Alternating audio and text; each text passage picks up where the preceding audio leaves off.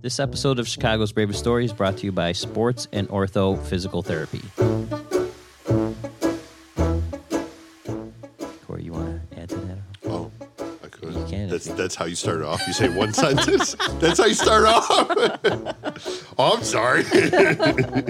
Keep that. That's All right, now I know. All right, that was thanks for tuning in. That was brought to you by Sports she's and great. Ortho. Visit the website. Google it. I don't know. All right, take two. This episode of Chicago's Bravest Stories is brought to you by Sports and Ortho Physical Therapy. Today with us is Dalia Fahmy from Sports and Ortho Physical Therapy. Hi, guys. How are you? Hey, Dalia. Hi. So I was looking over. You guys have some cool stuff you're working with over there. What kind of equipment do you guys use at Sports and Ortho that's different than the other places? Well, I figured if I'm going to rehab some firefighters and police officers, we better have things that they use. So we actually have drag dummies. We've got stretchers. I've got my own fire engine on the south side. We've got some ladders and some hoses and a couple of punching bags. Yeah. So, you hear that, Vince? They've even got a couple Steve over there. Oh, I can't say his last name. They've even got a couple Steves over there. A couple Steves.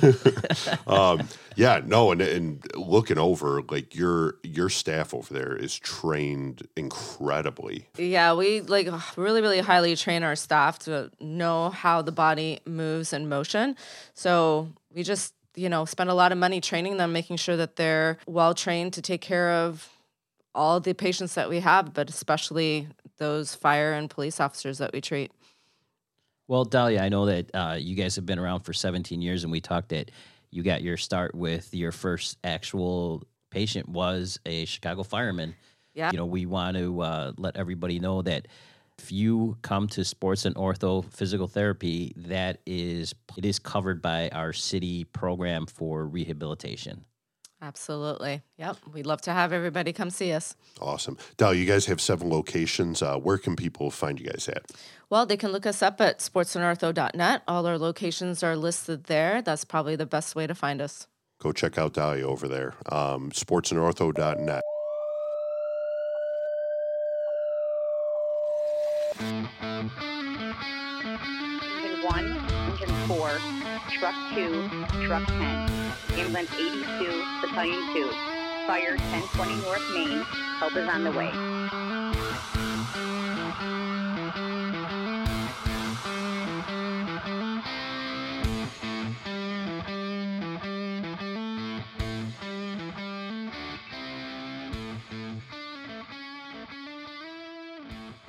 All right, welcome back to Chicago's Bravest Stories. We're going to do a special roll call here with Sean and Jacqueline from First Responders Sleep Recovery. How are you guys?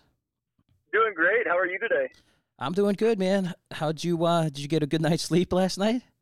I actually did. For a change, I was on shift last night, but I managed to get to bed early, and the city left us alone. We got to sleep through the night, the truck, the engine, and the chief. So it was a great night. Wow, that's it's amazing when it happens, isn't it? It is. Well, Sean, just to go ahead, Jacqueline. It's the first thing I always ask him after he gets off shift. How was your sleep? Well, because you have to decide if you're going to cut him some slack for being grumpy, right? Exactly. Well, let's get right into it. I actually reached out to you, Sean, because, on social media, I kind of stumbled across you guys, and this is something that I've struggled with personally myself, and I know everybody else. I'm a paramedic on the west side of Chicago. We're a busy company, and I've been on busy companies for, pretty much my whole career. Dealing with the lack of sleep for that 24 hours doesn't just stay at the firehouse. That transcends into the next day and the day after that. And we've done so much about first responders' health and wellness, but very little gets brought to light of the detrimental effects of sleep deprivation and what it's doing to your brain and your body. And so this is something that's kind of front of my mind as far as health and wellness. And so when I came across you guys, it was something that I wanted to reach out because I know you guys are making a push to try to alleviate some of that. So if you can tell everybody what exactly you guys are doing and how you're, working to alleviate that. Yeah, absolutely. And thank you so much for reaching out, and thanks so much for giving us the time to talk to you today. It's a subject we're really passionate about, and we're always excited to sit down and chat with somebody about sleep and the role that plays in our health and wellness. So a little backstory, this program almost started kind of, I don't like to say hobby, but it was almost like a hobby when it started, because it was really just Jacqueline's pet project trying to correct my poor quality sleep. When we first got together and started our relationship, I was at a really busy company. We were running about 5,000 calls a year, and the majority of those calls were coming after midnight. So my sleep was undoubtedly suffering, and Jacqueline went to work trying to mitigate the negative effects that she could see my disrupted sleep having on me and my overall health. So I went into it with an open mind, gave it a shot, and lo and behold, I did this sleep recovery practice that Jacqueline does, and it felt really good. But being a firefighter, and it's our nature, I was still skeptical. So I continued to try it, but I wasn't 100% sure yet if it was just that it was a relaxing practice and it was helping calm me down, or if it was really having a major benefit. And that changed when I went in for my first annual physical for the fire department, because after just a couple months of doing this, despite not making any other major significant changes to my lifestyle, I saw all of my medical results improve. I saw increased testosterone, decreased blood pressure, lower heart rate, improved VO2 max. My cholesterol was down. The results were staggering. So we started looking into it a little bit more, and we started delving into the research substantially more, and really started having this feeling that this would be a really good thing to get out to more and more first responders. Well, let me ask you one question, Sean, before you get too far into this.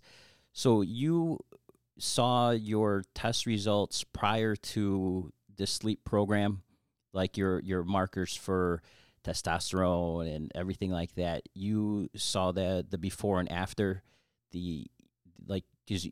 I'm assuming that you're taking a physical every year. Yeah, that's exactly right. So the department gives us an annual medical and fit for duty test every year.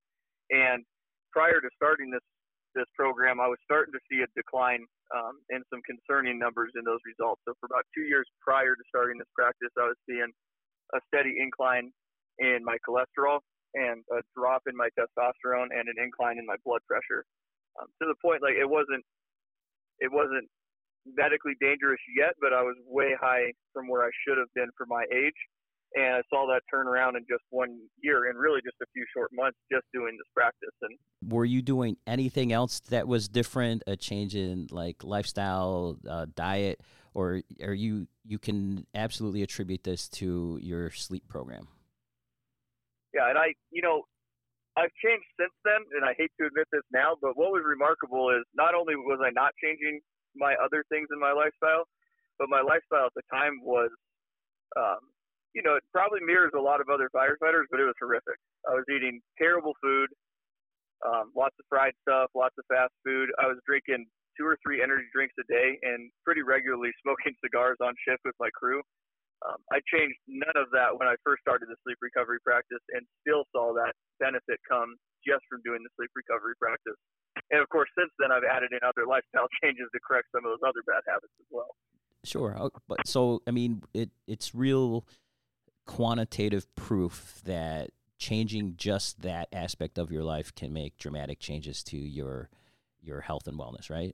Absolutely. And when we teach the program to departments, that's a big part of what we do, is we give the anatomy and physiology that explains how simply chronically interrupting or disrupting our sleep directly plays a role in those things happening, like increased cholesterol and blood pressure and increased propensity for suicidal ideation and action. We can tie that directly to how sleep is physiologically affecting us, and how we can curb that by improving the quality of sleep that we get.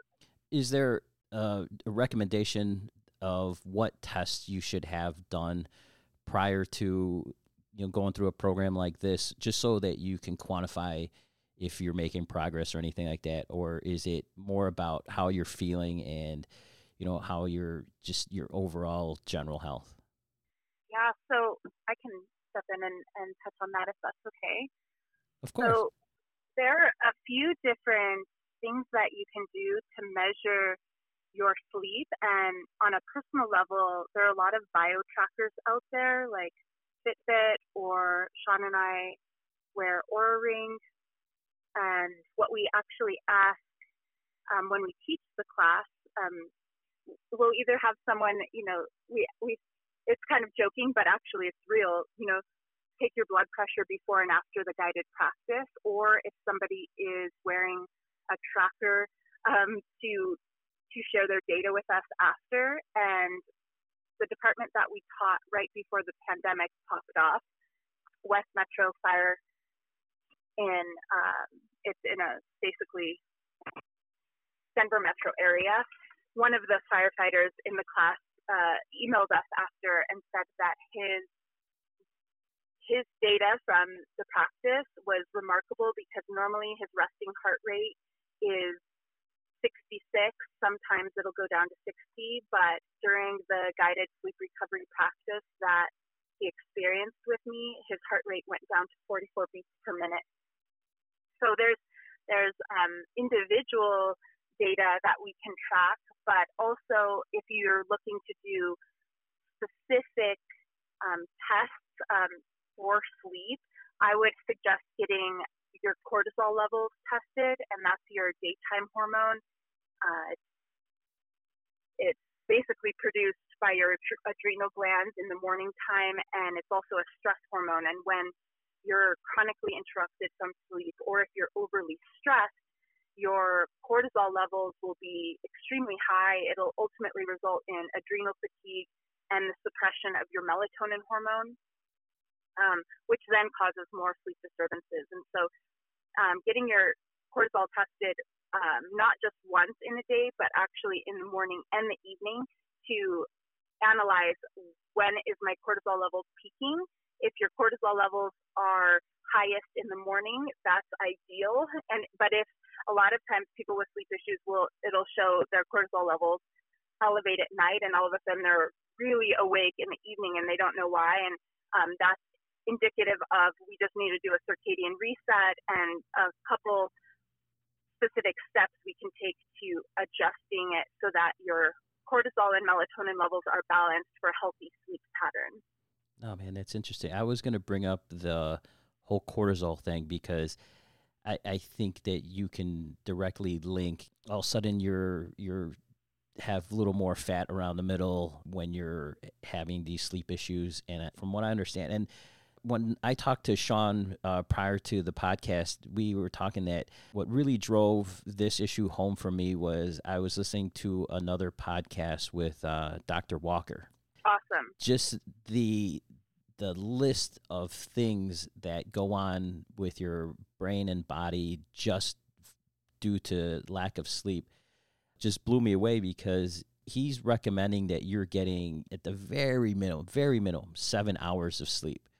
And anything under that, he's like between 7 and 8 hours, and anything less than that, you're really moving into an increased risk of heart attacks, stroke, but more importantly, like Alzheimer's and organic brain disease. I think back, when was the last time I really had just period a 7 hours of straight sleep? I know that, and maybe you can speak to this, Jacqueline, I know that some people are just wired to be night people, and some people are these morning people that are out jogging at 5 o'clock in the morning, and some people aren't. That's just the way we're wired, right? So how do you deal with, a first responder who may be just wired as a night person? So there is some truth to that some people have a tendency to be wired in that way. But I would say in a greater picture, our society has conditioned us to produce those daytime hormones at night due to our artificial light use, causing us to produce, that cortisol and adrenaline, all the things that keep us awake. And so we're misperceiving our own biology And I think if you were to take those same people and throw them out in a desert and camping for a couple weeks and just really got in sync with nature's rhythm of the rise and setting of the sun, their circadian rhythm would fix itself, and then all of a sudden, more often than not, the individual would feel more alert, vibrant, awake, energy, and feeling good when they wake up in the morning versus what you just described. What about, like, I don't want to, I want to specifically talk about your program in a second here, but I'm so fascinated by this, and I feel like I have the ability to talk to some actual experts on this subject. So I want to throw all these things that I have rolling around in my brain while I have you guys. What about supplementation, like melatonin and stuff like that? Well, okay, so most people out there listening probably already know melatonin is your sleep hormone, and your body produces it in the pineal gland in your brain, and its production is triggered by darkness. And I would say also by some level, a sense of safety as well. Your body won't put you to sleep if you're in a perceived threat or danger. So in the evening time, as the sun sets, for thousands of years, humans have evolved to become diurnal, meaning we're awake in the day, asleep at night, and we produce melatonin. And in recent years, with medical developments and just being able to take supplements, people have started to use exogenous melatonin. And this hormone, while it works when it's internally produced, the most recent research indicates that it will influence your circadian timing, although it will be problematic for your sleep quality, meaning it'll actually cause fragmentation in your sleep. So it may help them, go to sleep at a certain time, but then randomly through the night, they're waking up.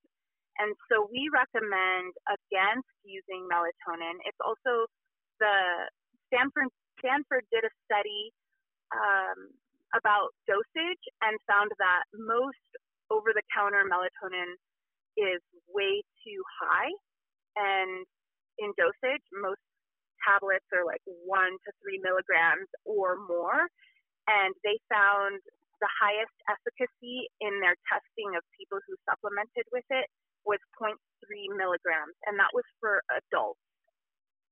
So 1/3 of a tablet, who's going to actually cut up a tablet, right?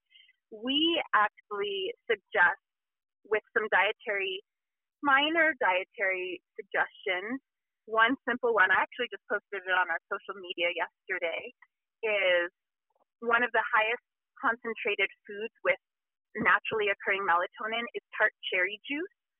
And it's so simple. Like, you can get a concentrate at Whole Foods, or, I posted a link in our social media of the kind that we like. You can just mix it with water at night, half an hour before bed or 15 minutes before bed, and mix in something else that we recommend, which is a mineral known as magnesium. It's used in over 300 enzyme actions in your body, and our bodies really deplete to go through it a lot, especially with high stress, and it helps the muscles relax and the nervous system. So we just mix tart cherry juice with water and magnesium, and that is the most simple, fairly safe. I mean, you want to always check with your physician before trying anything new, but that's one simple recommendation you can start with, and let us know how your sleep is going after that. That's your first basic sleep cocktail that you could recommend, is the tart cherry juice and magnesium? Okay. Well, this is a podcast about first responders for first responders. So this information that you're giving is amazing, because I guarantee you that a good majority of people who are still working, who are having these issues, the first thing that they're going to is that melatonin. I know that from, Dr. Walker's recommendation, one of the other big things that he was suggesting that would help is the temperature at which you sleep. He said that cold is more beneficial in, you know, getting good sleep. And I know that, and I want to get into this further with you, like the length of sleep isn't as important as the quality of sleep, right? Yeah, exactly. Yeah, and that research is really interesting. And that specific study that you're referencing, that Dr. Walker, he writes about it in his book also, The Great Read, Why We Sleep. Basically, when your body goes into the deepest stage of sleep, all of the systems in the body slow down, and that causes the core temperature of the body to lower. And so there's this, just like Pavlov's law, there's this subconscious association that if you step into a cooler environment, it's like there's a deep part of yourself that recognizes, ooh, this is where I experience deep rest. And it'll kickstart and facilitate that process and allow the body to transition a little bit easier. Yeah, it's really interesting that you brought this up, because this is something I've been actually tracking for myself lately, because we're in the process of installing a heating system at our cabin in the mountains where we live. So we're right now heating our home entirely with wood stove heat. So to supplement that, we've been using an electric blanket on the extremely cold nights. And I've noticed if I have that electric blanket set too high, I can actually track it on my sleep tracker and see that when the temperature is too high and I'm getting over that optimum range, I can see that my heart rate variability actually decreases significantly and my resting heart rate increases significantly, causing my overall sleep score for the night to significantly decline. And I've seen that negative effect just as a result of using a heat blanket that's set too hot for the environment. Well, if you go into any bunk room, it is ice cold. It is ice cold. You know, there are some firehouses in Chicago where in the wintertime you got to go outside to warm up because these bunk rooms are so cold. So what other kind of, you know, I don't want to give away the program here, but for people who are listening that are having a hard time, you know, there may be people who are listening on their way home from shift. What can you tell those people on you know, what they can do to go home after work and get a good night's sleep? Yeah, well, I think the biggest thing is, I mean, there's so many things that we I know. cover. I'm kind of putting you on the spot and like really casting a wide net here, but you know, if somebody said, "Hey, Jacqueline, I can't, like, help me get to sleep like today," what's something that they can implement like right now that could probably help them? This episode of Chicago's Bravest Stories brought to you by Rescue One CBD, a firefighter-owned company taking care of first responders with their CBD oil that's guaranteed to be 0.000% THC, making it safe for the job. Enter promo code BRAVEST and you'll receive 25% off your order.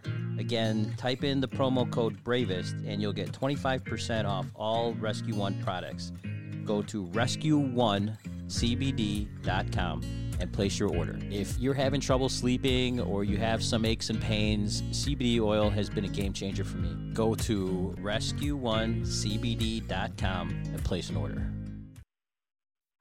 Well, just to break down, really, I'll give you in a nutshell our class and kind of touch on each point, and then you can pick and choose what resonates with you, because some people, you know, we want to set people up for success. So some people might really want to focus on their diet. Some people might want to focus on environmental controls like light and dark and temperature.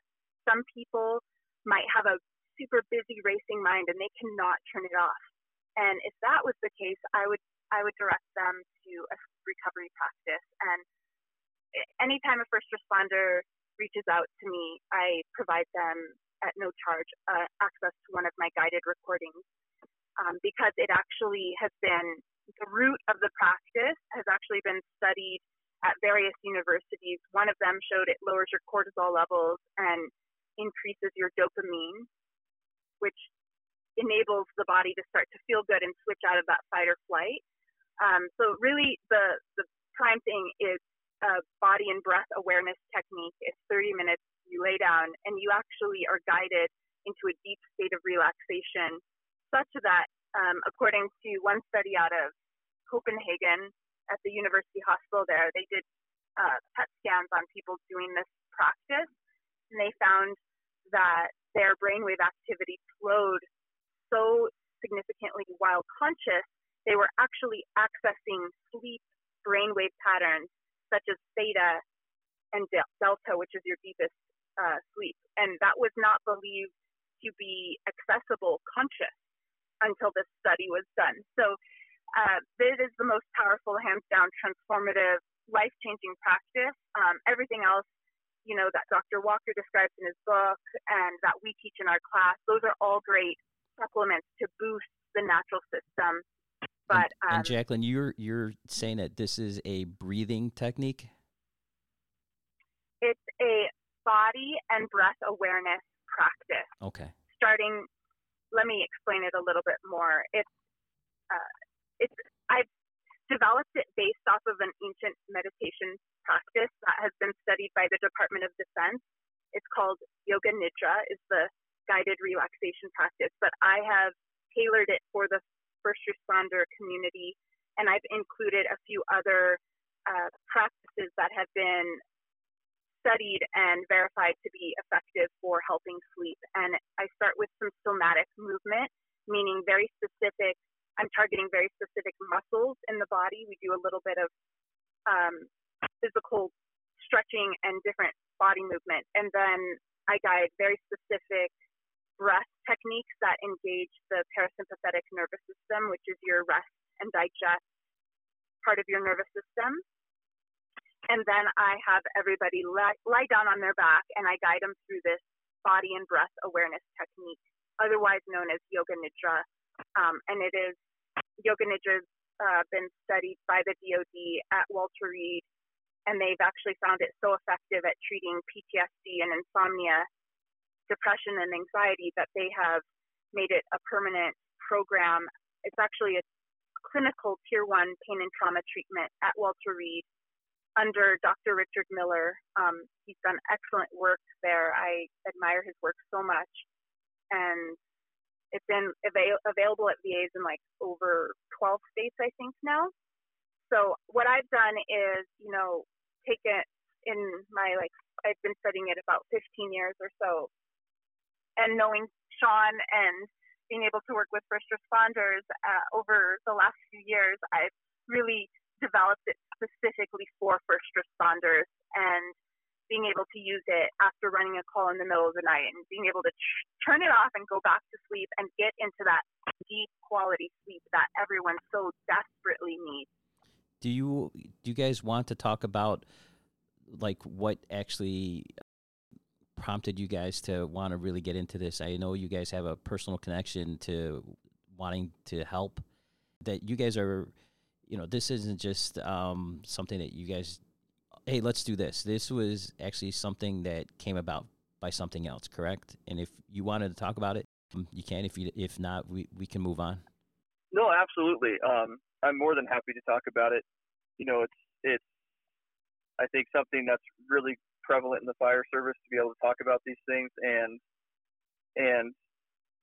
bring something good out of a difficult situation. So where the program really took a turning point for us is in 2016, very suddenly and unexpectedly, I lost a very close friend and my first senior guy on the job to suicide. And true to what you hear from so many people who have experienced loss as a part of suicide, Jacqueline and I really fell into this mentality of how did we miss how much trouble Mike was in, and Mike was my senior guy. And in trying to answer that question, I really started exploring Mike as a person and what was going on in his life. And what really shocked me is, as much as I was digging and trying to answer that question, I couldn't find those key things that we're taught to look for when we talk about taking care of our brothers and sisters on the job. And that is that Mike didn't have a terribly traumatic, life-changing event happen at home. He didn't have any significantly dramatic calls or series of calls that had happened in recent memory. Didn't have really any major life struggles going on that anybody could point to. So nothing, there was the typical red flags that you would normally be looking out for. They weren't there. Right. None of them. And all the signs, I'm a peer supporter as well. And like all the things that we're taught in peer support to look for, none of that was there. He wasn't disassociating. He wasn't removing himself from things. He was still very much, enjoying work, being social. He was active. He was going out with us, and we were doing fun things and activities. And but yeah, there was nothing at all that pointed to anything that we should be concerned about, and there was nothing about his behavior or personality that was even remotely concerning. It seemed like it just happened out of nowhere when everything seemed fine. But we kept coming back over and over again to this realization that something that Mike always had going on but never complained about or was too worried about was he had horrible sleep. For as long as I knew Mike, he never slept at the firehouse. He'd be up at 2 o'clock in the morning out in the bay cleaning tools or striping tools because he couldn't sleep.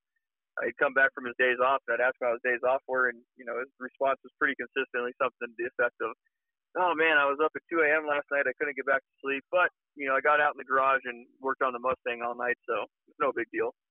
So he never really treated it like a problem. But anybody I talked to that worked with him for much longer than I did said the same thing. Yeah, the guy never slept. So about that same time, Jacqueline and I were really digging into the research around sleep and the effect that sleep has on your mental health and wellness. And one of the most shocking things that we found in that research was this study out of Stanford. And this study out of Stanford essentially concluded that persons with chronically interrupted sleep were 1.5 times more likely to take their own lives than somebody with diagnosed depression. Wow. And what was more shocking about that is that it showed that people with chronically interrupted sleep could actually get to a place of suicidal ideation and action completely independent of those external factors that we so commonly are taught to look out for. In other words, the seemingly normal stressors of life could actually culminate to the place of suicidal ideation and action specifically as a result of your chronically interrupted sleep and the negative effect that has on your body chemistry and your brain function. And that was the turning point for us, where this changed from like, oh, this would be really good information to get out to the firefighters, to we have a responsibility to get this out to as many people as possible, because this is actually going to save people's lives. It's truly life changing. And to Jacqueline's credit, Jacqueline at that point quit everything else that she had going on professionally, and she has literally slept and breathed firefighter health and wellness ever since. I don't think there's more of an expert with more compassion for the first responder community that I've ever met than Jacqueline, in the way that she's throwing herself into this program and fully committed to us and our wellness. It's really amazing. I just knew it was it was just a heartbreaking scenario. Like, never imagined seeing Sean having to bury his friend as a pallbearer. Like, that was like a turning point where it was just like, I'm getting emotional about it. Like, I don't ever want to see a first responder or any of their family go through that, and if there's something I can do, I feel like it's a deep obligation in my heart to share this. I can, say that I personally appreciate the work that you're doing. And I know that there's a ton of other people out there that will feel the same way when they start to research and implement the things that, you've talked about. And hopefully by having you guys on, and I mean, they can see how emotional you are about this, that you definitely have skin in this game. This is not something that is just some passing thing that you're doing. This is something that you are, obviously very passionate about. And so I tend to listen more to the things that you have to say because you've put so much into this. What is there something that, all right, let's say that I know that if you implement some of your techniques that you're talking about with the breathing and your meditation and your stretching, and you're ready to go to bed, and you jump on your cell phone and check your social media, or have you just negated everything that you've done prior to that? Is that one of the big things that you guys are advocating? Is like, I think I heard that like a half hour before you go to bed, you should not be watching TV. You shouldn't be on your phone. You shouldn't do any of that. What are your thoughts on that type of stuff? So if you do this practice, you're going to be laying in bed. It's the last thing we recommend doing before falling asleep.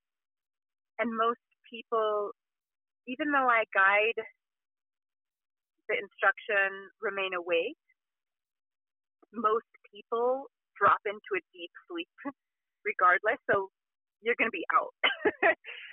Most of the time, if I teach this at a fire department, it's just snoring in the room. So like, even though I guide, like, stay awake, like it's profound. It's different from any other meditation out there. It's profoundly effective at calming the mind and giving the mind something to think about.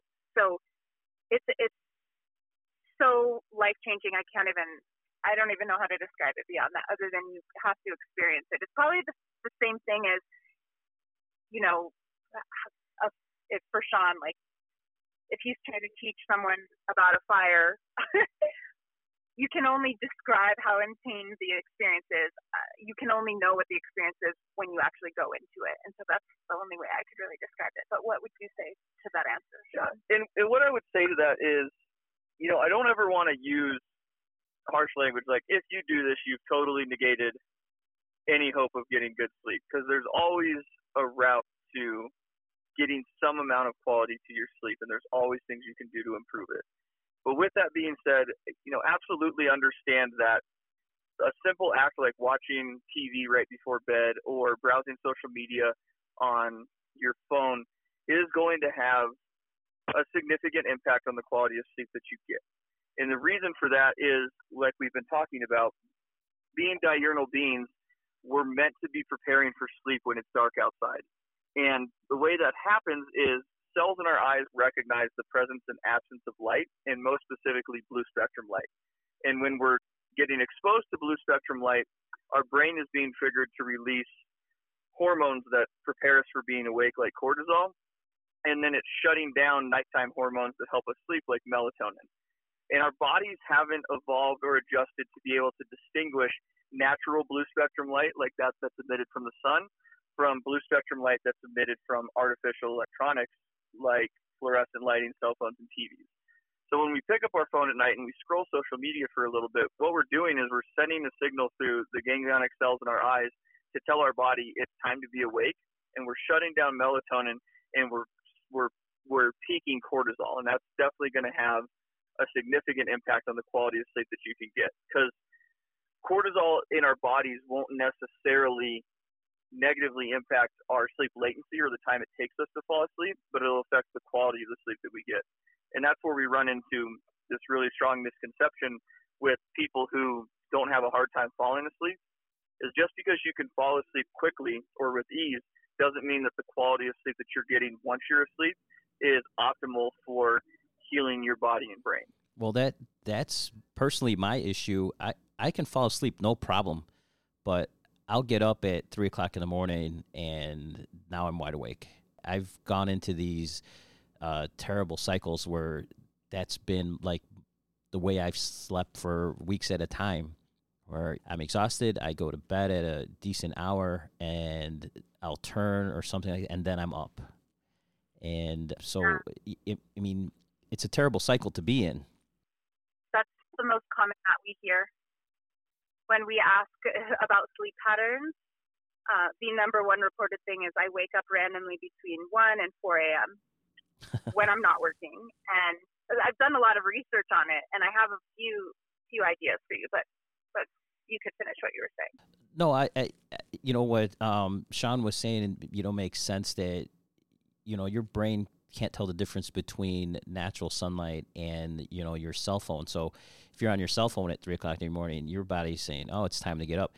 And from what I understand, that blue light goes through your eyelids as well. So even if your eyes are closed, that light can make it through the membranes of your eyelids, and that's what starts that hormone shift to wake up and start those hormones. Yeah, you're exactly right.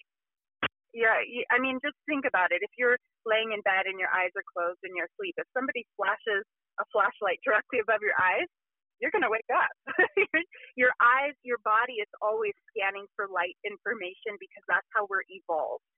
And one thing, I don't know, do you wear blue or do you have blue blockers?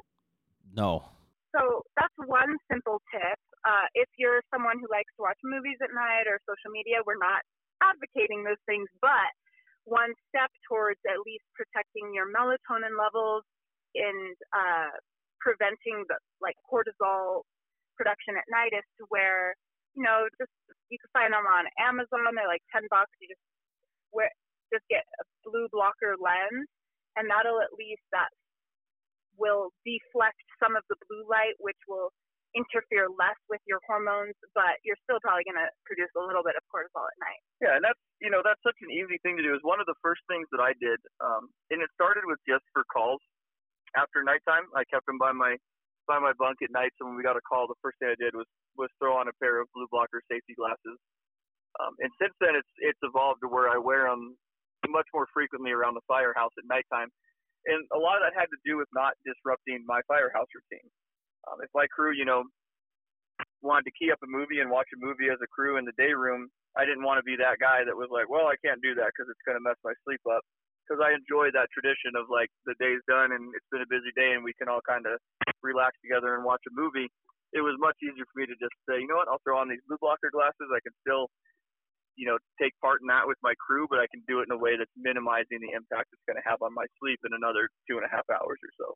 And there's some people out there that are just have that I'll sleep when I'm dead mentality, that even sharing all this research, they're just like, well, it's part of the job. But for our stance on it is we should be doing everything within our power to support not only our health, but it will influence.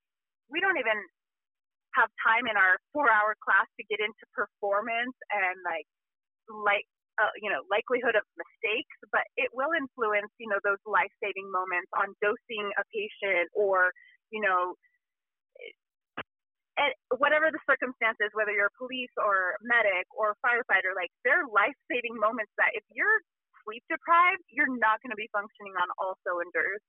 And yeah, I'm sure you could relate, at 2 o'clock in the morning on your 16th run, how much harder you have to work at, maybe calculating drug dosages on a significant patient than it would be, in the middle of the day when you're fresh and rested. It's going to have an impact on our professionalism. The worst case scenario is trying to figure out your PEDS dose for like an arrest or something like that after midnight when you've been up all night. I wonder if there are studies out there that can directly measure performance of first responders sleep deprived as opposed to, or at least the day as opposed to overnight. Because I bet you that would be significant, don't you think? I'm wondering if we've heard of any. No, and the closest thing I can compare it to is they've done that study. They've done that study with driving. I haven't seen them ever do it specifically with medicine, but there's a lot of people looking at the impact that chronically disrupted sleep is having on specifically engineers and driver operators in the fire service. Well, sleep deprivation is supposed to be worse than driving drunk, right? Exactly. They said in the one study, I can't place who did the study, but the one study I'm kind of familiar with basically showed that, that responsiveness, reactivity, and critical thinking for a person who is chronically sleep deprived was actually more impaired than in somebody who had a blood alcohol level of 0.08. So essentially we're driving around drunk in the middle of the night when we're not taking care of our quality of sleep and in rest. I know. Yeah, I was just gonna say, I know we've heard about the sharpshooter study in the military, but I don't know of any in the first responder world. But there's definitely an association. And Well, tell us the sharpshooter study. And was that Kurt Parsley? I feel like, well, I don't remember the specific. The gist of the study, without getting into, I don't want to claim any details I don't know off the top of my head, but it was a military doctor wanted to do a study on the effect that sleep deprivation had on specifically special operations units. So they took multiple special operations units from Navy SEALs, Army Rangers, etc., and they gave them all various levels of interrupted sleep, with the worst being no sleep at all, and they were kept awake for extended periods of time overnight, and the best being getting regular 7-hour or more cycles of sleep throughout the night. And what they found was that even in the most elite trained soldiers, the more they were deprived of sleep, the greater they saw their efficacy go down in things like sharpshooting and breaching rooms to clear rooms. More mistakes were made, more people were missed. That was the kind of cliff note of the study. Okay. Well, I mean, I think we can use that as a good guideline, that the amount of sleep that we need and we get is detrimental to the performance of our duties. Is 7 hours the sweet spot for what we need to be getting on a daily basis? Is that the number that we're looking for? Is that the magic number? The way that we teach it in our program, because sleep is so interrupted with shift work, is we actually steer away from the magic number of what the general population needs between 7 and 8 hours. That is assuming that the body will go through the various stages of sleep, which occurs every 90 minutes. But if you are getting interrupted every 45 minutes to run a call, or every hour, or whatever the situation is, you're not actually getting into those critical phases, delta, which is, physiologic repair in the body, and then followed by REM, which is commonly known for dreams, but studies are starting to show that it's very critical for psychological health. If you're interrupting your sleep every so often, you're just floating through what would be considered light sleep, which is the equivalent of getting a nap. So you're running through a few naps per night. So we actually recommend focusing on 90-minute chunks. So calculating, making sure you get 5 90-minute cycles, whether it is, through the night, or you get 90 minutes to sleep if you were totally ruined the night before, just making sure you get those cycles in, because that's where you're getting the deep restoration. And that was a critical mistake that I was making before Jacqueline got a hold of me, is I was always measuring my sleep at the firehouse in cumulative hours. So I'd come home and, Jacqueline would ask me how my night was, and I'd say, it wasn't bad. We had 4 after midnight, but I got to bed early, and they were spaced out pretty good. So I still got a solid 6-7 hours of sleep in between those runs, because I was adding all my sleep together through the night, not realizing that even if I got 7 cumulative hours throughout the night, because I was interrupted so frequently, I may have effectively never actually gotten any delta sleep or REM sleep, despite the fact that I got those 7 hours in. Well, that's what I wanted to ask you guys next, is that sleep isn't cumulative. So let's say one night you get 4 hours of sleep. The next day you can't make that up by, I'm going to go to bed 3 more hours earlier and make up that sleep, right? That sleep is lost forever, and you can't make that up, right? Yeah, that's mostly correct. So there's a little bit of debate among some of the sleep experts about how exactly, they call it sleep debt, how exactly sleep debt works. And what everybody seems to agree on is sleep debt is definitely not a one-for-one exchange. So if I miss out on 4 hours of sleep last night, I can't just go home and sleep for 4 hours and make up for that lost sleep. But if you are optimizing and prioritizing your sleep health and your sleep recovery, then you can undo the damage that is done from that disrupted sleep. And a great thing I can point to is, again, that sleep recovery practice, what it does is it helps facilitate getting your brain into those theta and delta brainwaves where physiological repair happens. And that's going to allow for when you sleep to spend more time in REM sleep where your cognitive repair happens. And some research has shown that when you consistently practice the sleep recovery practice for a period of 8 weeks, some of the effects that have been measured in clinical studies is that the brain will actually show a physical growth of the prefrontal cortex and a physical increase of endogenous dopamine production by as much as 60%. So when you're optimizing these recovery practices, even though it's not one for one, you absolutely have the tools to undo the damage that has already been done by your disrupted sleep. Wow, that's ridiculous. Those are like life-changing numbers just from implementing that program. So that's research. Dr. Sarah Laser from Harvard did extensive studies on different types of meditation, and it was 30 minutes a day for 8 weeks. And she, not only in the prefrontal cortex, but in regions like the hippocampus, which is learning and memory, and the frontal cortex is for decision making, which we were just talking about. Like, it's all related. It all comes back to full circle. Give everybody your information, where they can find you guys, how they can get involved in some of these implementations, and how they can really start working on getting better sleep and working with you guys. Well, first of all, thank you so much for having us on. It's been fun to talk with you and share what we're passionate about, and it's great what you're doing. And we would be honored if anybody's department or organization or conference is looking to improve sleep health for their first responders. This is my passion and honor. I would love to present at your organization, and we are comfortable with traveling during these times. I'll wear a mask and stay healthy, bring some hand sanitizer. You could reach out to us at our website. It's spelled out, firstrespondersleeprecovery.com/contact, and fill out a form, and I'll get back to you, and we can set something up. Right, First Responders Sleep Recovery /contact, and that'll get to you guys. And did you guys have any, do you offer up tips and stuff like that on social media and stuff like that where somebody might want to follow you guys? You guys are on Instagram and what other platforms?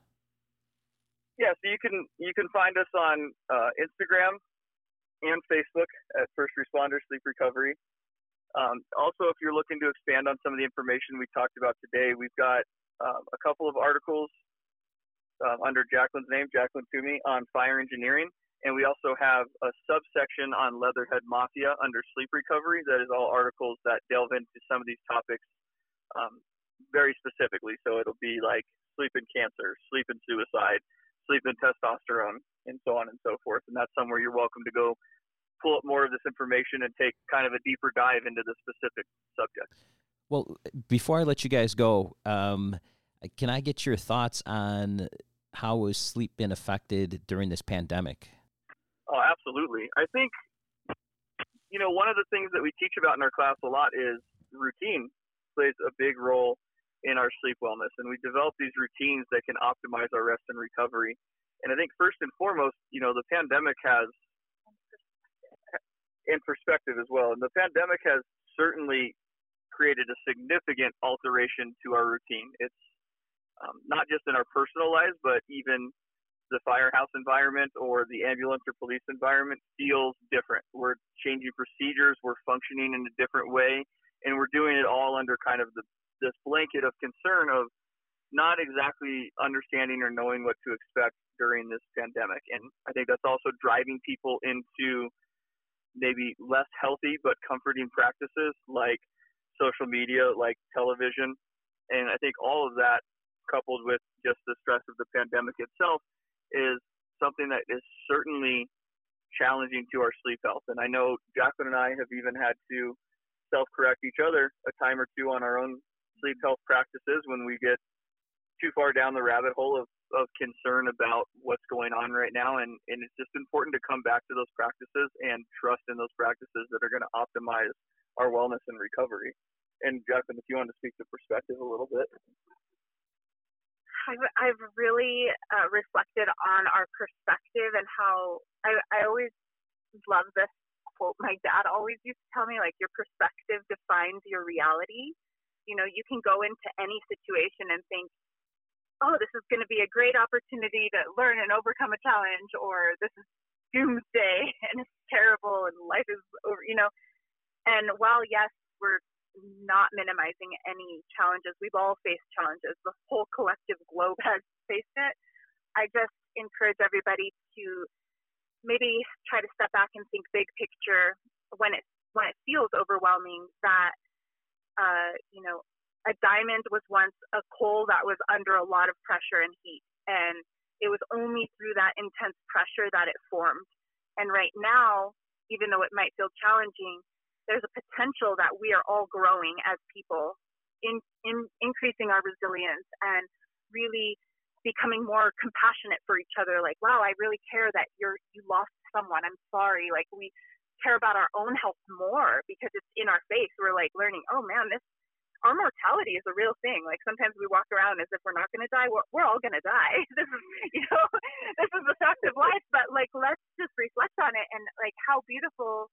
It's like a miracle that we're alive. Also, that we have this opportunity to live every single day, and we get to choose our perspective. That regardless of what's going on in this world, we can decide. You know, instead of stress, I'm going to find something that is freaking awesome and fun, and really have a moment of joy, because our life is not guaranteed. We never know when our time is. So why not make the absolute best of it each and every day? And perspective is an amazing tool. There's plenty of science out there that actually shows that two people who experience the exact same situation with different perspectives of that situation, their bodies will physiologically and chemically respond differently. So our perspective can actually create a more positive physiological response in our body if we allow it to, and that's going to ultimately translate to better overall health and better quality of sleep, rest, and recovery. That's why cancer patients with positive mindsets have higher survival rates. Absolutely. I've actually heard that they've done those studies about just positivity with cancer patients, and it was kind of mind-blowing. One of the reasons I wanted to have you guys on, because as a community, you know, first responders are always the people who are taking care of other people, and they are not as likely to take care of themselves. I almost, used the analogy that, you know, it's the mechanic who's got the terrible running car, or it's the chef that comes home and, you know, puts a TV dinner in the oven. You know, I think that we do spend that amount of time helping other people, and when it comes to self-help, we really neglect ourselves.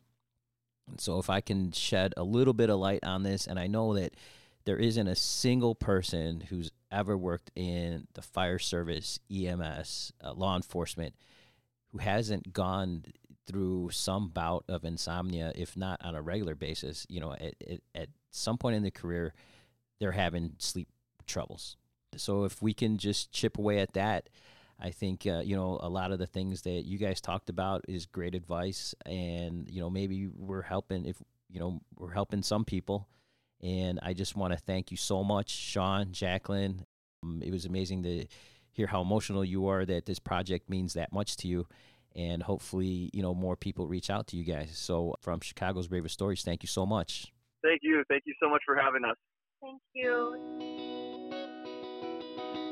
The opinions and views are that of Chicago's Bravest Stories podcast and their guests. They do not necessarily reflect the views of any municipal governments, fire protection districts, fire departments, EMS, or law enforcement organizations.